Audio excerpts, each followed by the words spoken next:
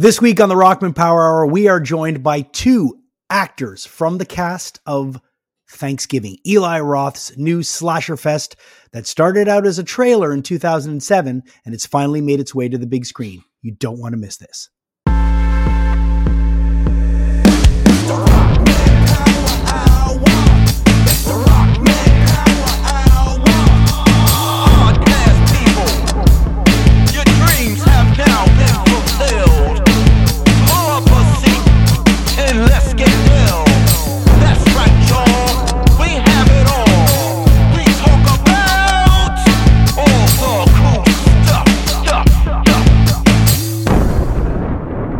What's going on, everybody, and welcome back to the Rockman Power Hour, a podcast where we talk to the most interesting people in the world of pop culture.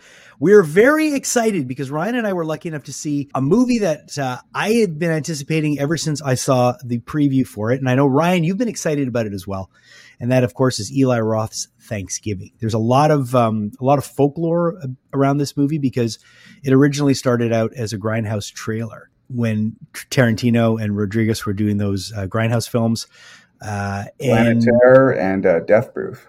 Right. So this is the one that got greenlit, and this has been made. There's a lot of other ones. There's speculative, there's speculation that they might come later on. But I think this took, how long did it take to make? Do I dare say 20 years? Just it would take a long time. And, it's kind of interesting that you say it took so long because a lot of horror is timeless in a way. So even if it did feel, to me, it almost feels, this film feels like a I Know What You Did Last Summer type film, where the entire time, or Scream, like the mass killer, like Friday the 13th Part 1, who's doing it? Because in a Jason Voorhees movie, like in all the other ones, are like Jason, but in that first one, it's like, who's doing all this killing? So I love that. I love not knowing. I'm like, who is doing this? And that's a large part of why this movie kept me on the edge of my seat. All right, so here we go. The trailers that were in the original Grindhouse from 2007, okay? This is the third feature that was adapted from one of those trailers. The first one was Machete, which of course became three films. Right. Robert Rodriguez Machete, and then Jason Eisner's Hobo with a Shotgun. Oh, right. In 2011. So this trailer dropped in 2007, and here we are 16 years later, and we are finally getting it. And this was Eli Roth's trailer, mock trailer, Thanksgiving. Okay, listen, the cast, great. Patrick Dempsey's awesome. Gina Gershon, Rick Hoffman, and there's a ton of new kids that are in there, and it's not of the block, not of the block. Yeah.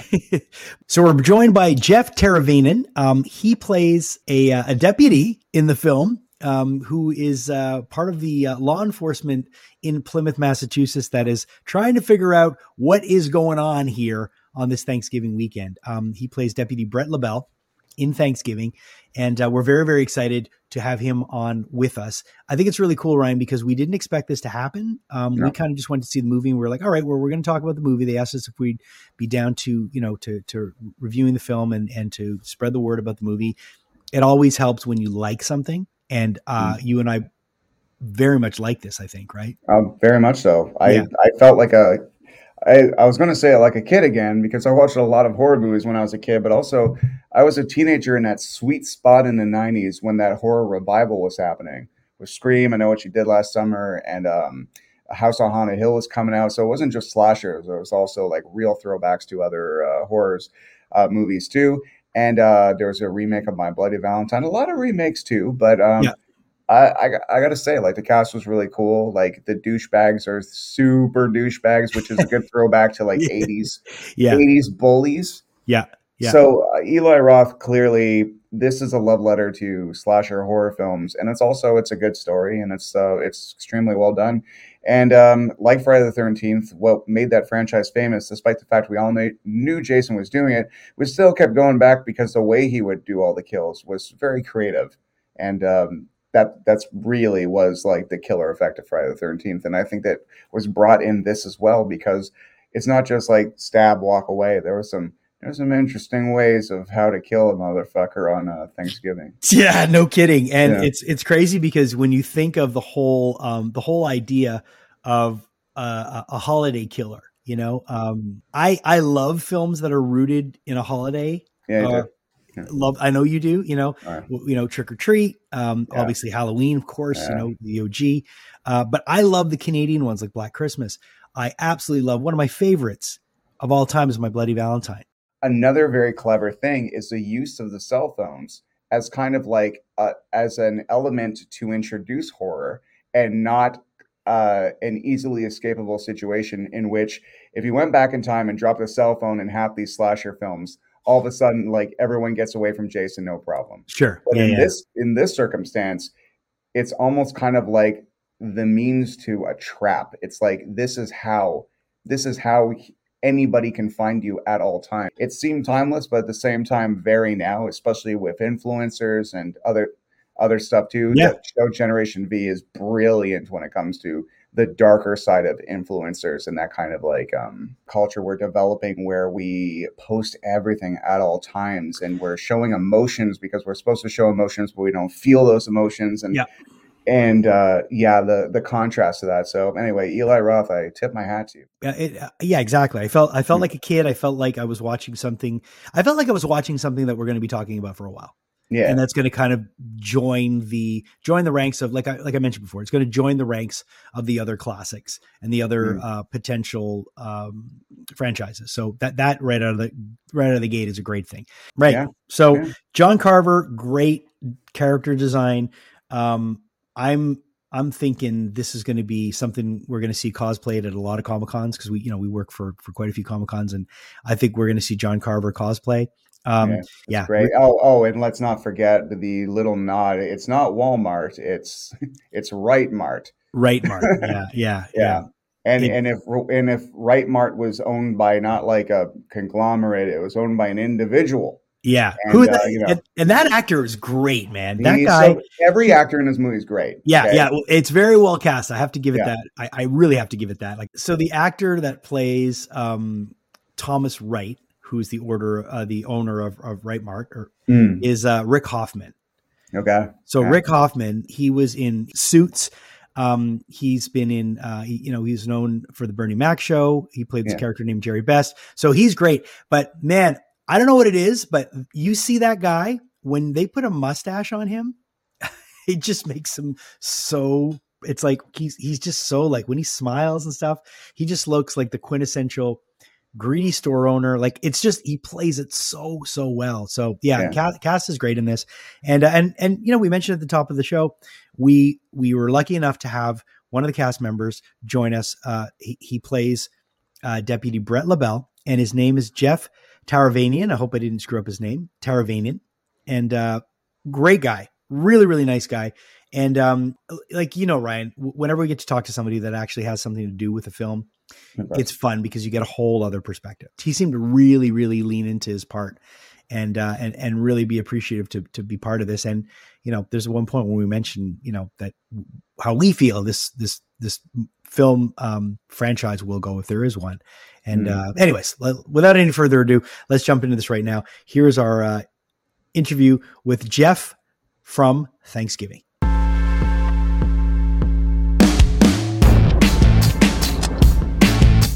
All right. Listen, this is really fun because Ryan and I got to see this amazing movie that I never thought would get made. And then we find out that this Grindhouse trailer that people have been talking about for years and years and years finally gets greenlit, finally gets made. We see the movie, I think 2 days ago. And I walked out of there and I was like, this is exactly what I needed. Oh, perfect. I've really been curious about, because I saw the original movie myself too, so I didn't know what to expect. So right. Well, we're really happy to have Jeff with us. Jeff, you play Deputy Brett LaBelle. Yeah. So what's it like when you get the call from whoever's casting the film? Whether, I don't know if you got the call from Eli himself, how much he had to do with casting you, if you were casted through casting agent. But what's it like when you get a call knowing that you're going to be in something that will have a special place in a lot of horror fans' hearts? Yeah, I remember the audition more than anything. I remember reading for it and thinking, this is the biggest waste of time. I was almost one of those ones where you're angry because I got all this stuff to do, and they're going to make me audition for this role that I have no chance in getting. And yeah, I was I was pretty pleasantly surprised. I remember coming out of the doctor's office. My agent called me and he says, "I hope you don't have everything going on in March." I'm like, what? What's wrong? Because when he calls, something Yeah, good or bad. something's up. Yeah, and it was like, you got to be kidding me. And the funniest thing was that the first day of shooting was March 14th, and I was moving up from living 13 years in a house.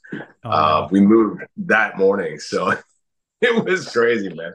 So it was like literally out of the frying pan into the fire.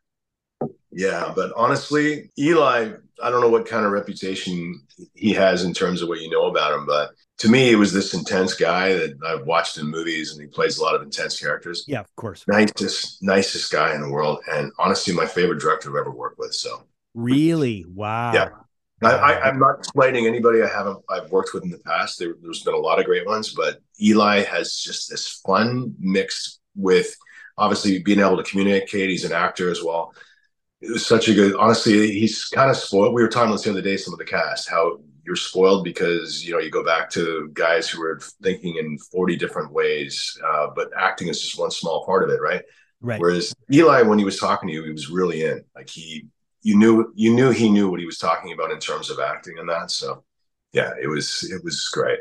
Something about this film that really, it's no spoiler because it's kind of in the trailers and stuff, but it kind of opens with a Black Friday scenario. And what horrified me, as much as I'm scared of some masked person coming to get me in the night and doing Thanksgiving related murder things to me, I am terrified of Black Friday and the stoops that humanity will go to get a toaster or a television at a discount. When you were reading the script and you saw the kind of like the depths the deaths would go to, like, were you looking forward to like taking part in a horror film such as this, which is a real throwback to not only 80s slasher but 90s slasher as well?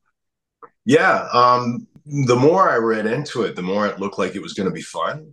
Now, I have like a wide taste. I love things like Hereditary, say, where you leave feeling violated and that kind of stuff. But this one looked like it was going to be like an old school sort of fun one. There's a lot of fun lines and different scenarios. So that's what I've been telling friends too that are like, there's no way I'm going to see your movie. I'm terrified of this, or I hate slashes. Like, trust me, it's not just one sort of thing. It's like, I feel like you're going to leave this like you left an amusement park. You had some fun rides, laughs, some scary moments, but it's not like a one dimensional, like this was horrifying and I need to see a priest. Something, you know what I mean? So, well, if anything, we were curious. Like, we spent the entire movie, every few minutes we had a new theory of who did it, and that's what kept us on the edge of our seat. Is like, it really is a great mystery as well. It's just like, it's not just a slasher film, it's a really engaging story, and the characters like yourself are extremely well developed, where you want to make sure everyone gets out, and not everyone does, of course, but especially ugly scenes for some people. It's funny you mentioned Hereditary, and we've had Ari on the show before. It's everybody approaches things differently. Ari's very cerebral, but at the same time the violence is very visceral. The violence in this movie is very visceral. It's very like almost schlocky, but it's effective. And it makes you remember, like, when I go to see a slasher movie or a horror movie, I like I like it to be multi-layered, but I do like when those kills are well thought out and they're creative, and there's some stuff in here. I mean, from the trailer, I was intrigued. I love the character, I love the killer. I love the character design of the killer. That to me is so important. And you look at, like, one of my favorite horror movies is My Bloody Valentine. And the Miner is so, and this to me is right on par with the Miner in terms of like this mythical kind of holiday killer. But the kills are great. Is it fun for you as a horror fan to see these from being done on screen to, later, in post when the sound's added, and then seeing it in a theater with people reacting? It's got to be a great trip to see the whole process, or whatever you have seen, Yeah, I know I've seen it a few times now, and yeah, you're right. And in fact, I was going to say I got to give props to the sound guys because they did such a good job. A friend of mine who watched it, who's afraid of horror movies, was like this. Apparently, half of it, but he when I watched it the second time, I was really listening because he said even though I was covering my eyes in the theater, the sound was killing him. So okay, I'll check it out. It was right. Yeah, it was like you really get that full meal deal. So he should have been doing this instead of closing his eyes. I see Yeah, what like, you mean. Yeah. You need a sensory deprivation chamber to escape the horrors in which he saw and heard on screen. yeah. And I think a lot of people will never be eating corn on the cob the same way again. Yeah. And, my mom always, we're Canadian. I don't know, are you Canadian or you're Canadian? Yeah, I'm Canadian. Yeah, so Thanksgiving for us isn't like it is south of the border. No, it's in October. Yeah. And I was always jealous of that. Right. They got such a big thing about it. And especially in films, like in films, it always starts Thanksgiving. It seems like these people go home for the holidays at the end of November and they do nothing for a month. It's like you guys went home for the holidays, but like you spent a month in your old town. Like, didn't you have work to do? But what always gets me when I think of Thanksgiving, and it's those little corn things that my mom had. My mom had sets of those little, they looked like corn on the cobs. They looked like actual corn with the two picks on each end that you would put in and you would eat your corn like that. So when you see those in the movie, and it's no secret because they're using the trailer, they're used in a certain way that it's just like, I don't know if my mom sets those down again at Thanksgiving, if I'm going to be able to use those. There's a lot of other good stuff that Eli's been cooking up in his terror kitchen as well throughout the film, as you know. So but that's one of the good ones. I don't think I've ever seen anything close to that one before. But there's a few others where I was like, holy shit, you're pushing the envelope here. You're sharing some screen time with, arguably the sexiest man alive right now. Yeah. as he's been coined by People magazine. What's it like to share screen time with Patrick? It's tough because he's so good looking that you leave set with your eyes kind of hurting, so you try not to look directly at him. He's honestly, he's such a down to earth guy. Yeah, he seems it. He really seems it. Yeah, like I can't say it enough.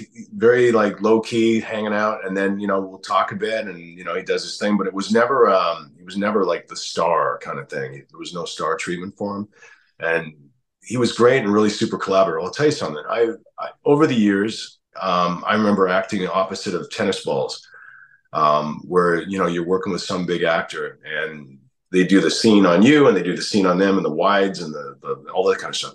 When it's time to do Jeff, I'm looking at a tennis ball because that guy's checked out. Right.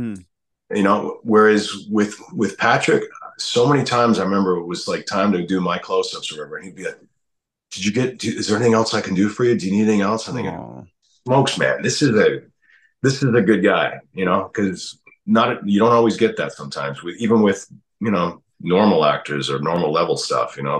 They're checked out, they're reading the lines to you, but he was so good that way. I remember being really impressed with that. And going back to Eli, he's known for so much brutality and so many legendary kills in film. Obviously, he's also known for his stuff that he did with Tarantino. I mean, the Bear Jew is just like one of the greatest characters in modern cinema in terms of like just a revenge guy. You mentioned how nice he was. Were there any things that happened on set where you were just like, man, this could go either way? Like if something went wrong and you were like, how is he going to react? And he surprised you? No, honestly, the surprise was more because of me, because I've done this before. Like when I did Dark Matter, the show, when I first met Alex Malari Jr., who's the nicest guy, we've become best of friends, but I expected him to be like his character. So like you said, I'm thinking Eli, and I'm seeing a couple interviews where he seemed intense, and then the Bear Jew, and I thought I better have my act together because he's going to be like this intense, type guy. And again, he's the nicest guy. He's so collaborative. He's an actor, so he knows how to communicate with you. He takes the time to have fun, and he sets the tone for his sets. And I've seen that with Tarantino clips and stuff where you can tell that he loves making movies, and everybody else there does as well. And he makes an environment like that. Eli is the exact same. Probably learned a bit from him on that. And I'm sure, yeah. I mean, they're really good buddies as well. So, I mean, I know like Quentin will look at his scripts and his cuts and stuff as well. So those guys have spent a lot of time together, and it sure must have rubbed off on Eli, because they're two guys that love what they do, you know what I mean? And they still seem genuinely grateful. The only time I saw Eli even look a little bit concerned was when we were doing the parade scene, which was a huge scene. Yeah. So there was a lot going on, and it's sometimes setups take a little longer. So this is the worst it got, with like guys, we got to get this done now. As opposed, I'm not like freaking out, but that was it. It was like a little tiny thing in his eyes, like we got to get this done. So yeah, no crazy intense Eli. It was just professional orals, like really fun to be around. I gotta say, you said Eli was very like relaxed on set. But when it came to your character, did he come with a full character? Did he develop with you? Like, I know some characters are not always directly on the page, and sometimes it's up to an actor to kind of bring a little of yourself in there. Like, how much of yourself is in this one? Well, there's a lot of interesting things there. I don't know if I get any away, but there's a few things we shot that didn't get in because of time wise. Good scenes, but it is what it is. And if we get a Blu-ray, then I believe those will go in and Okay. learn even more. But yeah, I mean, there's quite a backstory that was given to me. Jeff Rendell as well, like the writer as well. We talked a lot about different things. My character is an ex-Marine. If you can be an ex-Marine, you're always a Marine. But he was a special ops one from the Force Recon, and I have friends that are units, so I bug them all kinds of information, like what would people do. And that's the thing. He comes to this town as a new deputy in a new town, and then everything starts going crazy. So maybe he's the killer, maybe he's not. But right, bad timing, right? But he's looking at these horrifying things, and this is a guy that's been in Fallujah and all these terrible battles and stuff. So even he's affected by it. So, or is he? So, yeah, it's interesting. We mentioned that there's a lot of times where you think you know who's the killer and you don't. Were there ever points like did you guys know from the jump who it was going to be, or did they try to keep you guys in suspense? Because I know a lot of the times they like or did you know like right off the bat, okay, we know this is who it's going to be? The scripts that went out never had the ending. Right. Right. Yeah. So that's the funny thing, is that we were guessing as well. I mean, like there was times when I read the script, I thought, I was wrong. So yeah, you mentioned like if this gets a Blu-ray, this is definitely getting a Blu-ray. This is going to be like a celebrated release, and I think it's going to be one of these movies that like kind of like Krampus. Like Krampus is one of those ones that everybody goes back to at Christmas time. Does it feel cool to know that there's not a ton of Thanksgiving horror out there, and this is fairly unique? And what's great about this is that this is going to be something that people are going to watch every year. That's got to feel good that you're a part of something that's going to last and it's going to become a cult classic. Honestly, that's my hope. I mean, I said what I said because I'm always afraid to jinx anything. Not that I have any power over it, but it's like, I never take anything for granted ever. But yeah, that's our hope, that this can become a major Thanksgiving thing where people watch every year, and maybe become another, like a Scream franchise, that kind of thing, where it gets a life of its own that way. I was really lucky to be part of an instant Christmas classic. I was like the bad guy in the Christmas Chronicles, and just knowing that people every year are on Instagram send me photos of their living room with it in the background, and it's like, to me, that's the coolest thing. And honestly, yeah, because like my daughter and I, ever since she was born, we watch, say, like the Polar Express, or we watch It's a Wonderful Life, and I'll point out, I go, the bad guy, he was born in 1885, and we're still watching him every year. Well, I'm going to call it, because we have to wrap up, but I'm going to call it, there's a lot of turkey in your future, my friend. Sounds good, man. It's a fine film. It's all thriller and no filler, tons of stuffing, and it's delicious. Love to hear it. Thanks for all the time, and thanks for the film. We really loved it, man. Thank you, guys. Last minute little addition to this interview. So we were in a movie theater, and I almost jumped out of my seat and disrupted many people by making a slightly loud, effeminate sound when I saw that my buddy Chris Sanford was in the beginning of the film, and it has a very interesting scene, I gotta say. So, he's important. Yeah, very important, I would say. He's very important to the film. Like when he first came, like I remember you did scream like a schoolgirl. Like, oh my God, that's my friend Chris. I was like, are you all right? Yeah. Dude, but shut up. There's people trying to watch this. Not really. There's like 6 critics, but but they were criticizing my sound. Oh yeah, we were. And the thing is, like, we go to these movies, man, and like we're in press screenings with 5 or 6 other journalists who are all too. Everyone's kind of just being reserved. I don't want to say too cool for school. They're just being more reserved because they're critics, right? And you and I are like, yes, yeah, whoa, like really, we're fans, and like every killer, like, yeah, oh, and it's just like that's the way to high watch fiving and stuff. Yeah, I actually would love to go back and watch this with a full audience because I think it would be way better. Oh yeah. But it was fantastic. But I feel you, like a Fantasia midnight screener or something would oh be man, glorious, yeah. glorious. But all right, so we're lucky enough to have your buddy Chris, who plays a very important part. But we'll let him talk about it. Here's the interview with Chris Sandiford.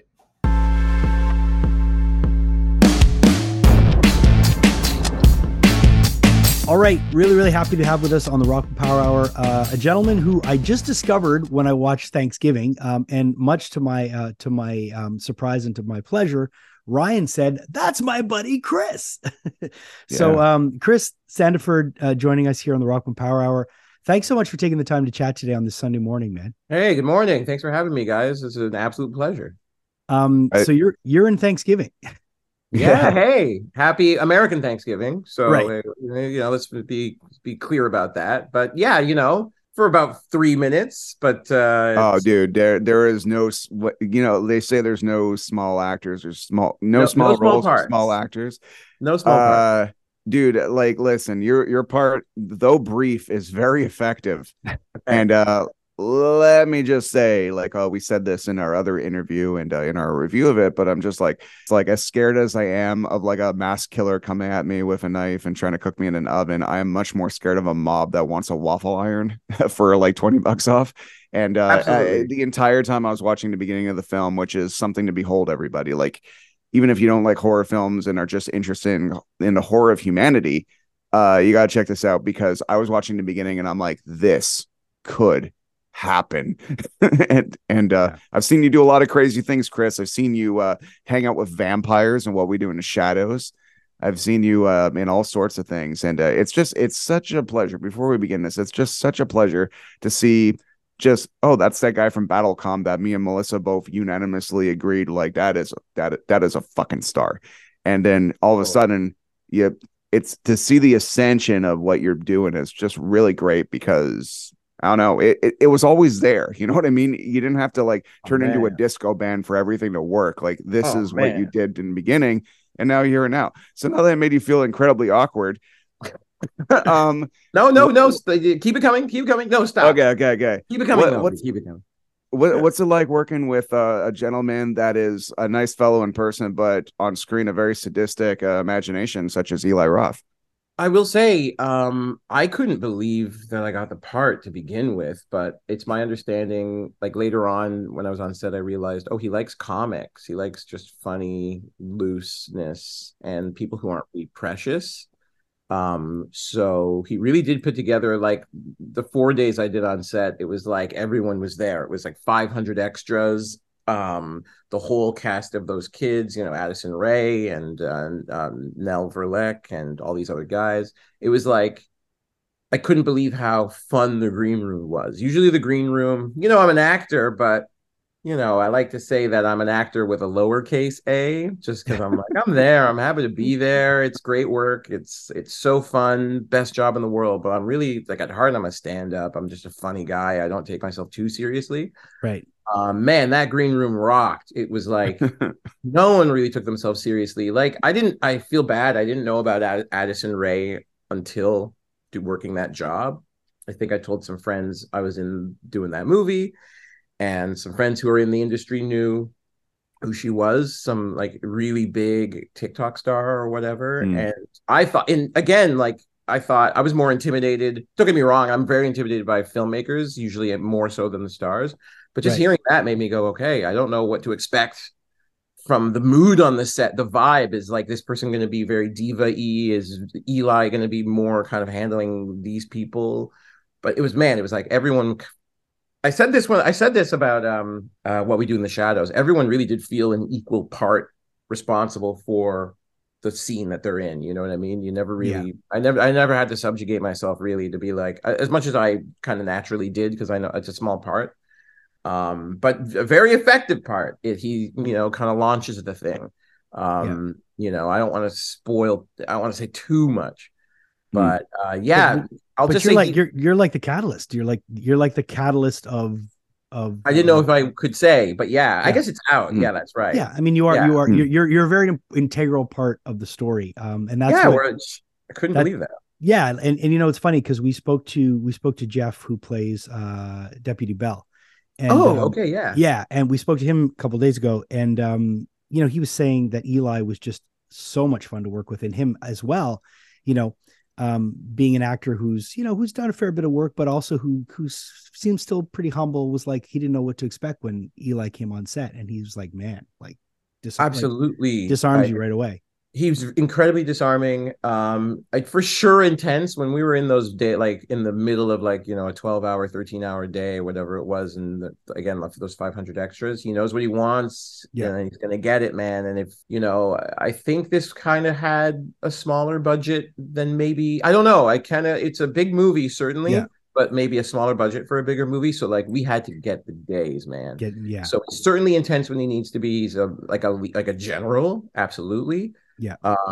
Which I expected, but also just so down to earth, just so fun. Like I'm learning Italian now, and in the green room, I was just like, "Hey, man, like I hear your wife's Italian." He's like, "That's right, yeah." So wait, what's going on? Like you're Italian too? And I'm like, I'm trying to gab with him, thinking that he speaks Italian because his wife speaks Italian, but he doesn't. I don't even know what that was. But he would seem to be charmed by it, and I was equally charmed by him. The dude likes sharks, which I think is so cool.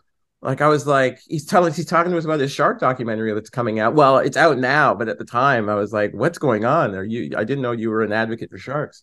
You guys were aware of this, right? Yeah. Well, I'm aware of it now. I know he likes horror movies and heavy metal and sexy 80s comedies, but now shark love is added to he's trying to advocate for sharks, which, you know what, I learned a lot from him on set, and then a lot from another interview I watched with him, and I'm like, okay, this is a real thing.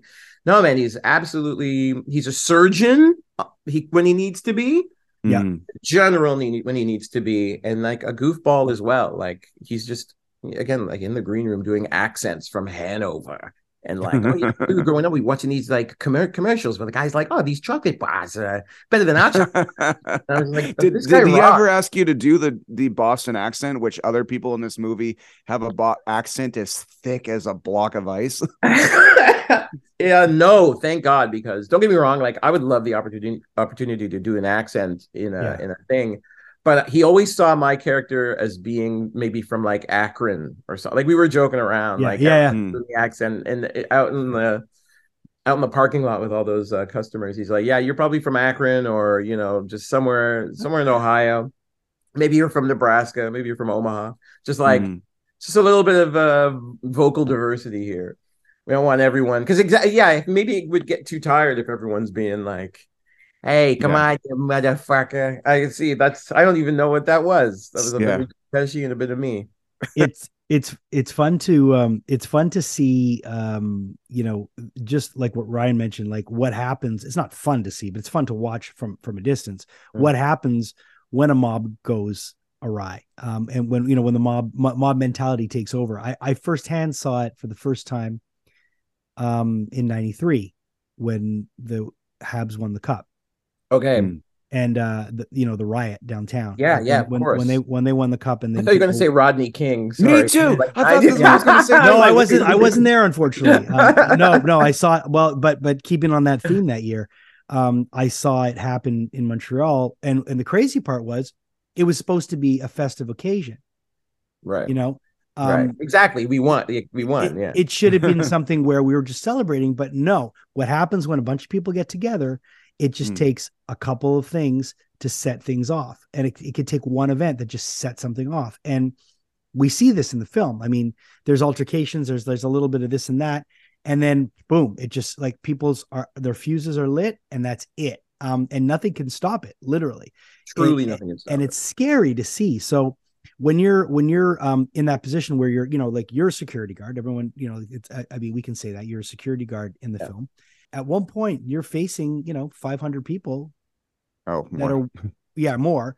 But 500 extras, but implied there's even more. Yeah. I mean, there's a lot of people that are looking right at you. So where do you go to in your acting toolbox to pull out what you need for that? Is it like drawing from a personal, like, do you have to go like, oh man, I got to remember when I was the most scared ever when a bully was coming at me? Like, Man, you don't have to go anywhere. Like, you just have to look out at the extras, mob. like, I don't like acting in front of extras at all. Yeah. Right. So you get enough of them in there, and it's like, shit, okay, well, now I gotta really act now for everyone here to, believe that I deserve the job. That's Right. literally, I didn't like, I'm sorry if that's not a satisfying answer, but No, like, it's fine. It's a honest. few times you're looking, I've been doing this, a decade now, Yeah. and every so often, yeah, you'll do a day where it's like, and thank God, like every so often you'll do a day where there's like a bunch more people on set watching, whether it's extras or safety people or stunt people, depending on the day. And it just, you have to show up for yourself that much more, because Yeah. it's like, Mm. well, but to get the day, it all hinges on what the camera's on. And in this setup, it might not all be about you, but for this shot, it is. And for this moment, it is. So you really do have to show up for yourself and show up for these people so everyone can go home. And then also, so it looks good on the final in the final film. I don't have to do much. I'll be honest with you. I have to, where I really have to show up is like for myself, and when it's like a little scarier is when it's like a smaller emotional scene. Like those are fun to do. Don't get me wrong. This is the profession we're in, but that's where I really have to kind of like small little delicate stuff. Like that day with the 500, that was so fun. Like those days, that was multiple days. Yeah. I guess because it was so many people. I Mm. mean, I had the most fun, and hanging out with Tim Dillon and like joking around with him. It was like kind of a dream come true. That's Nice. like, I love, don't get me wrong, I did say I hated working in front of extras because I really have to now prove myself to them, but it's like, whatever, this is the challenge that I signed up for. Yep. I think I met it, and it was really, really fun. Yeah, I every time I'm in a scene, I'm always, as I'm doing it, I'm always convincing myself I'm ruining the movie or show, whatever I'm in. Where like when you're watching it, you're like, oh yeah, everything was great till that one performance that was so left field and over the top and terrible. And they're like, oh God, is this some producer's nephew? Like, so I have these like little voices in my head going on there, but I do know what it's like where even the most brief coverage on screen, how long it actually takes to happen. Without giving any spoilers, how long were you down there for? Because how long was I on the ground? Yeah, how long were you down there for? Because let me tell you, man, as someone who hasn't seen the movie yet or whatever, I think the inner narcissist in all of us will be very pleased that you actually are on screen, and they don't cut away from you too often, man. Like it's there.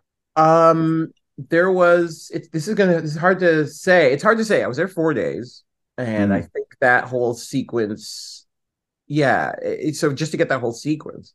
So I'm going to give two answers. There was a dummy made of me. Okay. Get the fuck out! Really? My whole life I've always wanted a dummy. I'll send you. I don't know how much you can show of the. I'll send you something that is kind of fun. If we can get a shot of that, we'll show it up there. Yeah. It's like the first like 7 seconds are like of ostensibly me on the ground with like crew around me sprinkling glass, but then turns around and it's me filming the behind the scenes there, laughing about that, but with glass in my face, but with makeup on and glass in my face. But you think, like, literally, I sent it to like so many people. I sent it to my mom, and she was like, "Are you okay? Oh, that's not even you." The dummy, I was told, this is so funny. The dummy, I was told they sourced like kind of just the broad strokes of it from when Viola, what is it? I think it's Viola Davis. She's on she was in Suicide Squad, which shot here. So the guy just kept that dummy and was like, yeah, well, you guys are about the same dimensions. I guess this will just worked out. And like before they dressed it, it was a dummy of Viola Davis. But then they put they did a little bit of makeup and it looked exactly like me. That's crazy. Which makes me go, well, does Hollywood need another Negro that looks like Viola Davis? I don't know. It's probably the scene where in Suicide Squad where she gets the bat across the head. I think so. Yeah, I was Because that's the wondering most that violent. too. Yeah, that's probably because she gets batted across the head and then she Yeah. just drops. So it's I probably literally was like, when the hell did she need? That's Waller. I forgot her name. Waller. I just finished. It's actually I'm just in the middle of. I'm It's a on the last W. episode of Peacekeeper. What is it, Amanda Waller? Wait, which actress? Yeah, is Amanda this? Waller. Amanda Waller. There you go. Amanda Waller. Waller. Yeah. Yeah. You are not the same size as her. Well, they made the dummy was for whatever reason, and Well, the dummy's incredibly good shape. I don't know. I'll say this too. It fooled so many people. Fooled me as soon as they got it dressed up, like makeup and everything, and with the costume. I was like, okay, well. And I look. Not that I'm a narcissist or anything, but I look at this every day when I'm doing my morning. It's like, oh, wow, and I was convinced. The funniest thing about that is like one of the key guys that worked on that dummy also built a dummy of me for back for What We Do in the Shadows, and didn't realize I was the guy that was cast as Doug, this right marked security guy. So when I got into his chair, he was like, wait a minute, I should have kept that thing. Like, they let the crew fucking went to town. Like, I have a friend on that crew who like did some pretty wild stuff with that dummy. Did you let me ask you? It's my friend. It's funny. I think it's funny that I have a dummy of my friend, and she sent me so many pictures of her with it in like a shopping cart near the river. I would have carried it around weekend at Bernie's style and just oh my god, it literally was just me, but with my eyes closed. And that's kind of spoiling the 5th season of the vampire show, but that's been out forever now. I'm going to say Shadows was one of those things, Chris, where Melissa and I, it's like one of our favorite shows. And when we were watching it, and it was like other thing where when you just pop on, it's like the opposite effect of Joey on Friends, where he tells everybody he's going to be on something and then they cut him out of it. I had no idea you were going to be on screen, and there you were. And then the best part about it is like, oh, there you are again. And again, and then each season they give you more and more and more to do, and that just goes to show it's like all you actors out there, you never know what's going to happen. You really do never know, and it's like what a mitzvah when it does. I'm like, man, my spirit has always been like, look, as much as I want to work and get the thing, and like fingers crossed, you're going to drive yourself crazy if you're waiting for that phone to ring. So like the moment I leave an audition or I hear if I'm in the mix for something, I try to have something to do. Yeah. So I'm not just thinking about that, because it's like this business is very fickle, and it has to be because of the whims of whatever. You don't know when a pandemic will crop up, or, somebody handsomer or shorter, or, whatever, the right dimensions or whatever than you is going to get the part. So it's like you really can't. There's so much of it is out of your hands. So I try to do my best to like forget about it. But then you get like there's great gifts that happen. I thought Shadows was going to be one day, one episode, and then in the fitting, the lady's like, "Oh yeah, I've just read a new script, and we might need to make a dummy of you." And this was this is 4 years ago. And I'm like, why would you? Oh yeah, I've just read the new script. You haven't heard? And I'm like, oh my god, she's giving it away to me before my agents even knew. Mm-hmm. And then we didn't need a dummy, but like the character, this is season 2, dies ostensibly, and then comes back, and then so it's like, wow, what a great! That's one of the best jobs. That one as well. It's like so funny. Those guys are like so incredible. You just want to rise to them. You want to rise to the occasion. I was at a table read for one of the episodes where we're all dying laughing at like the 3 leads just very dryly just reading it's a table read. They haven't seen the script before, but just dryly, maybe doing their voices, maybe, and it's just incredible. Yeah, it's just like they know what anyway, and it's so important what you said, because I've heard this so many times from actors. Like whatever the part is, and this is true in anything in life. Whatever you're given a chance to do, make that the best. Do the best job you can, like show up. And if you're going to be that, guy who stands in the back, stand in the back like a motherfucker. Like, you know what I mean? And it's so important because everybody, these things get noticed and they're appreciated. And like you said, like I remember when I did music, I did it, across Canada, probably 10 times, 10 tours before we got anywhere. We had to leave Canada, had to go to the US. But by the time we got to the US, people are like, oh, who's this brand new band and who just arrived in Los Angeles? No, we'd been working at it back and forth for 8 years, honing the craft. And Exactly. And then you have chops. and then when you your show up. chance comes, you're ready. So it's a real lesson to be learned for But that's all it. And even if you're up-and-coming not actors. ready, you just have just more tools in your basket, you know. Because I'm my philosophy is you're never really finished, you know. It's just whatever you're at, whatever time you're at, and you just feel just that much more confident because you've got all this experience. 100%. So it's like, yeah, may the journey never end, because it's about, you know, it's about the journey. But yeah, you're absolutely right. It's just like, just do this, whatever part it is. It's just like, okay, well, this is part of the story they're telling, however small the thing. So yeah, do it like you mean it. Do it like, you know, are imagining yourself watching this, and it's just some other guy that had the part. Imagine you're at home watching the scene. It's just like, oh yeah, I get the bit. Yeah. It couldn't be simpler, but it's also, you know, couldn't be harder. You know, you got to steel yourself. You got to get yourself out of your own ego, or at least kind of tamp down your ego a little and just serve the story, which to me is just kind of a no-brainer. I love just stuff like this. It's a real joy to be in. Yeah. So it's like you get it right away. So it's easier to kind of be like, okay, I know what this is. I'm just going to do this thing. And often I can't wait for the day to be over so I don't have a chance to put my foot in my mouth or do something wrong. Like sometimes, like, I cannot wait to get out of there. Less is more, you know. Yeah. Where it's like, okay, I'm here. I get to be with these people for a bit. I hope I don't say something stupid. Yeah. And then you're out. And it's like, okay, good. I think I did it. I survived. I survived, and I think they thought I was really cool. And then, you know, 8 episodes later, four more seasons later, they keep bringing you back. So it's like, awesome. Man, what a nice thing. What a nice time that is. Amazing, man.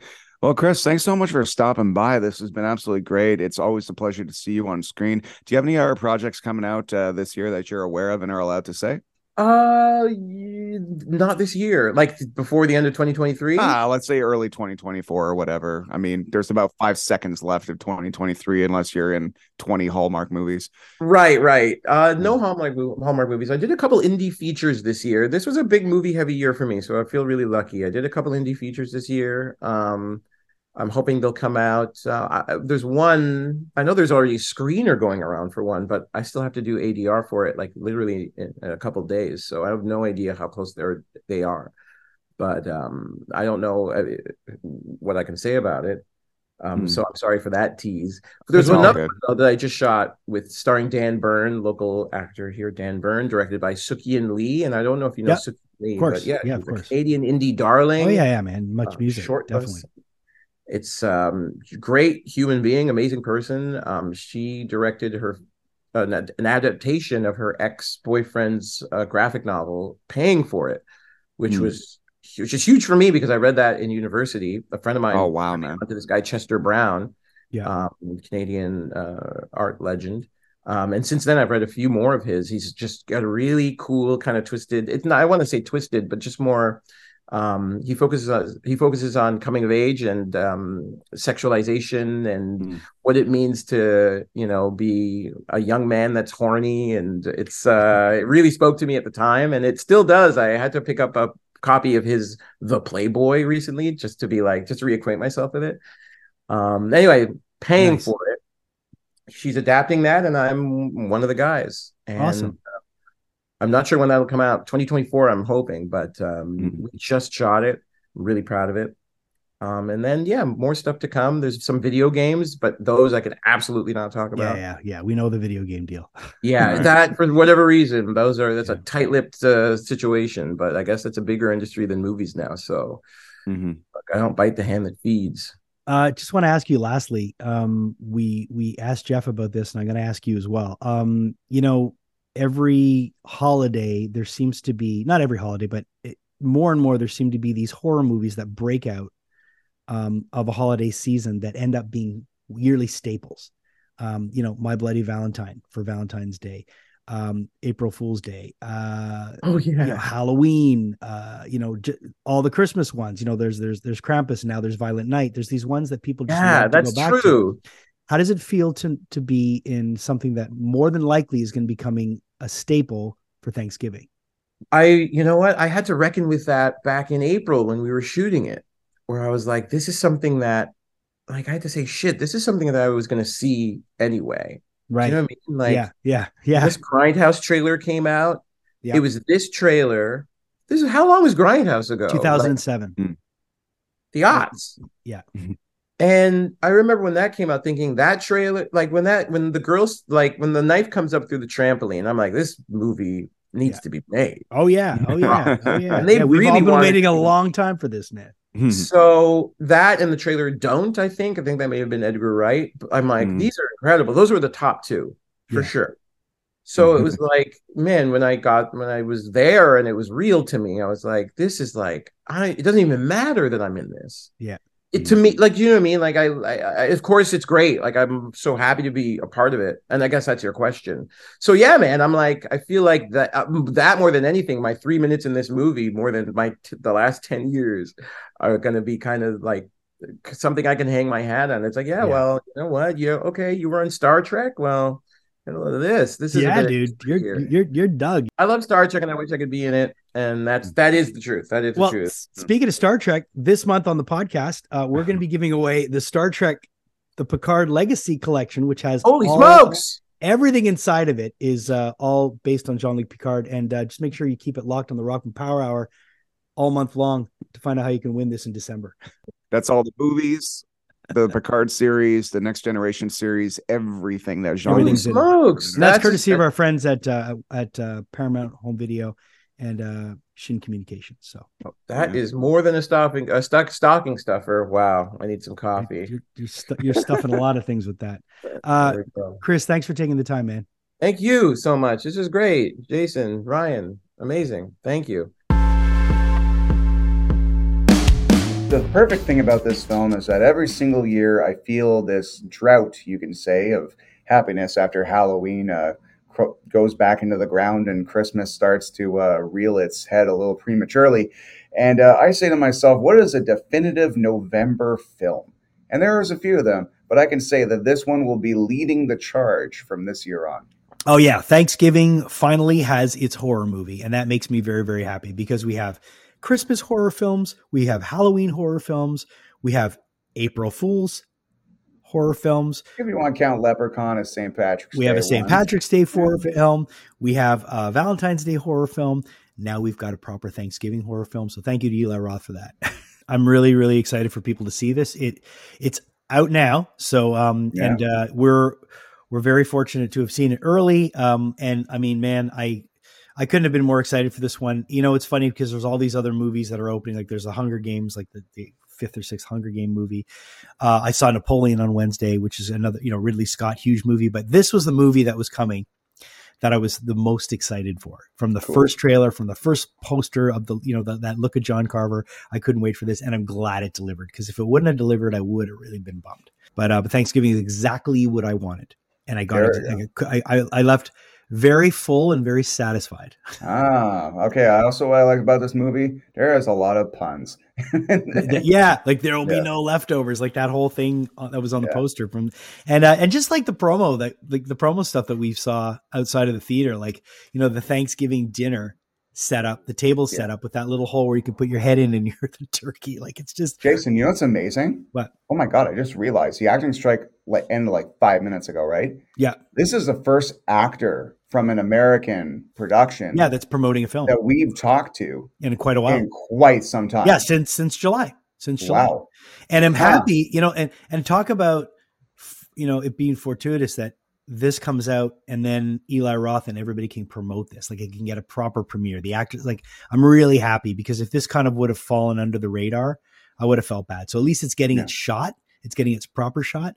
And fingers crossed we can maybe get to talk to Eli on this show, because that would be a dream come true for me. I mean, such a great director, such a great actor, so many things I'd want to ask him about. So let's hope we can make that happen. All right. Well, listen, I want to let people know that we would not be here if it wasn't for our friends over at Heartbeat Hot Sauce. As you can see behind Ryan, who lives in a fridge, they are the heartbeat of the Rockman Power Hour. This is the very, very almost finished blueberry habanero, which you can get over at heartbeathotsauce.com. Use our promo code Rockman20 right there, and that'll get you 20% off your entire order.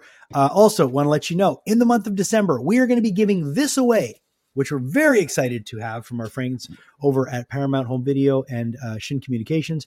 This is Star Trek: The Picard Legacy.